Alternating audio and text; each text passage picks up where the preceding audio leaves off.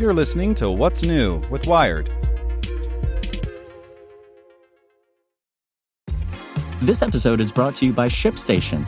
You know, some things take a lot of work, like sending little robots to far-off distant planets. And just as that's challenging, so too is running a successful e-commerce business, especially when there's so much to do.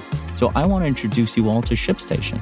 Now, I love using ShipStation because of its easy-to-use dashboard, which makes managing orders and printing labels a breeze and super smooth. Oh, and the customer service is just out of this world. It's exactly what you need to help grow your business. Sign up for your free 60-day trial at shipstation.com/technews. That's shipstation.com/technews. This podcast is supported by Tools and Weapons, the podcast hosted by Microsoft Vice Chair and President Brad Smith. Each episode features insight you won't find anywhere else from the center of the conversation surrounding emerging technologies like AI. Right now on the podcast, you can hear a special episode where Brad Smith lays out Microsoft's vision for a vibrant marketplace driving the new AI economy. To hear more, follow or subscribe to Tools and Weapons with Brad Smith wherever you get your podcasts. Hey there, this is the spoken edition of Wired. Corals are in serious trouble. This lab could help save them. By Matt Simon. Nestled among giant fish tanks at the California Academy of Sciences, there's a black box, just big enough to hold 6 aquariums and maybe 5 humans. What it lacks in size, though, it makes up for in preciousness. Running here is an experiment that could help save corals from annihilation. The corals in these tanks are reproducing sexually, which is weird because even out in the wild, coral spawning is a fragile process, easily disrupted by changes in temperature and acidity. Reproduction has to be precisely timed with the phases of the moon, and it occurs just once a year, as corals release great clouds of sperm and eggs that mix together, fertilize, and descend once more to the seafloor. Corals are animals, not plants. Each organism is made up of lots and lots of polyps. Some species can reproduce asexually, essentially producing clones of themselves, but not the ones in this black box, which are somehow spawning away thanks to some fancy technology and a team of doting humans. Researchers have brought gravid corals back to the lab before, where they immediately got down to business.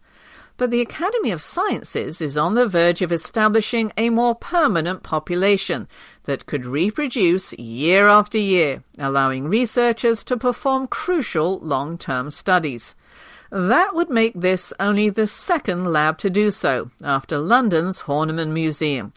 If it works, these scientists could turn corals into model organisms, like fruit flies and mice. They'd have a reliable population to study in detail over multiple generations. We built this whole darkroom, but that's only the first part of it, says Rich Ross, aquarium biologist at the Academy. What really comes into play is controlling the light, the moonlight, the temperature, and the intensity of all that light. The coral spawn is triggered by all of those factors. What used to be a human turning knobs at all hours is now a computer-controlled system. LED lights throw out a range of wavelengths to mimic not just the intensity of sunlight and moonlight as it changes throughout the day, but a range of colors that you get with, say, sunrise and sunset. This is meant to match the conditions in Palau, where scientists collected the corals. The system can calculate these light conditions, water temperature too, as they change over the course of a day or a season. Academy researchers inputted information into what's called a season table. So we put in for each month the moonrise, the moonset, when the full moon is, when the sunrise and sunset is, and the maximum and minimum temperatures, says Ross. The computer handles the rest to create a sort of Palau in a tank. To say the ruse has to be realistic would be an understatement. A temperature bump of just a few degrees can send the corals haywire. In response to the stress, they release the photosynthetic algae that provide them energy, which bleaches the coral. While corals don't have eyes like we would understand them, they ain't blind. They do have pretty sophisticated photosensory systems, so it's all linked into their circadian rhythm, says coral reef biologist Rebecca Albright, who's overseeing the project. There are photoreceptors all over the animal. When it comes to spawning, the corals need to somehow know when to release eggs and sperm simultaneously. Otherwise, you're just wasting your gametes. So, certain species agree on certain conditions. Some go a few nights after a full moon. Others like to go after sunset. And some species time this with astounding accuracy. There are certain populations around the world that have been very heavily monitored, that we know down to within the minute sometimes when these corals are going to spawn, Albright adds. Sperm and eggs mix and ideally fertilize, drifting on currents and settling once more to start new corals. After a month of carefully timed lighting, the Academy's corals spawned together on April 15 in total darkness, and they did so at the expected hour, 9 p.m. in Palau time. But they lagged behind their wild counterparts by a week. That may have to do with the stress of flying across the Pacific Ocean and adjusting to a new home.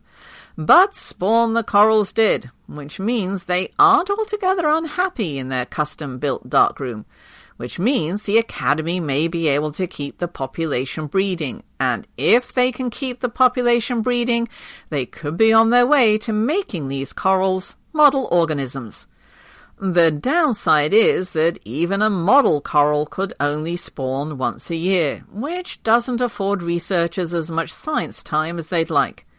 Ideally, we would like to do is multiply the system and stagger them, maybe even have different locations around the world, so that we can induce spawning every couple of months, says Albright. If you've only got one shot a year, and something goes awry, you have to wait around and think about how to modify your techniques.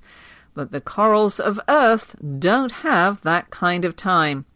Since 2016, half of the Great Barrier Reef has perished. That'd be 1 billion out of 2 billion corals gone. Waters are getting warmer and the corals can't handle it. Saving them means better understanding them. With your typical model organism, you can recreate the whole life cycle and keep multiple generations. We've never been able to do that with corals, says Albright. So this would be an opportunity to try to complete that life cycle and ask some really sophisticated questions. How do increasingly acidic waters affect coral fertilization, for instance? And how do the coral's symbiotic algae play into all of this? Might researchers be able to inoculate baby corals with heat-tolerant algae to try to create reefs that would resist bleaching events? To find out, work at the California Academy of Sciences will continue deliberately and delicately. Hope you enjoyed this spoken edition of Wired News. And if you'd like more, search for Wired Science and Wired Business. Want to learn how you can make smarter decisions with your money? Well, I've got the podcast for you. I'm Sean Piles, and I host NerdWallet's Smart Money Podcast. Our show features our team of nerds, personal finance experts in credit cards, banking, investing, and more. And they'll help you make the most of your money while cutting through the clutter and misinformation in today's world of personal finance. You'll get clarity on strategies to help you build your wealth, invest wisely, shop for financial products, and plan for major life events. Listen to NerdWallet's Smart Money Podcast wherever you get your podcasts.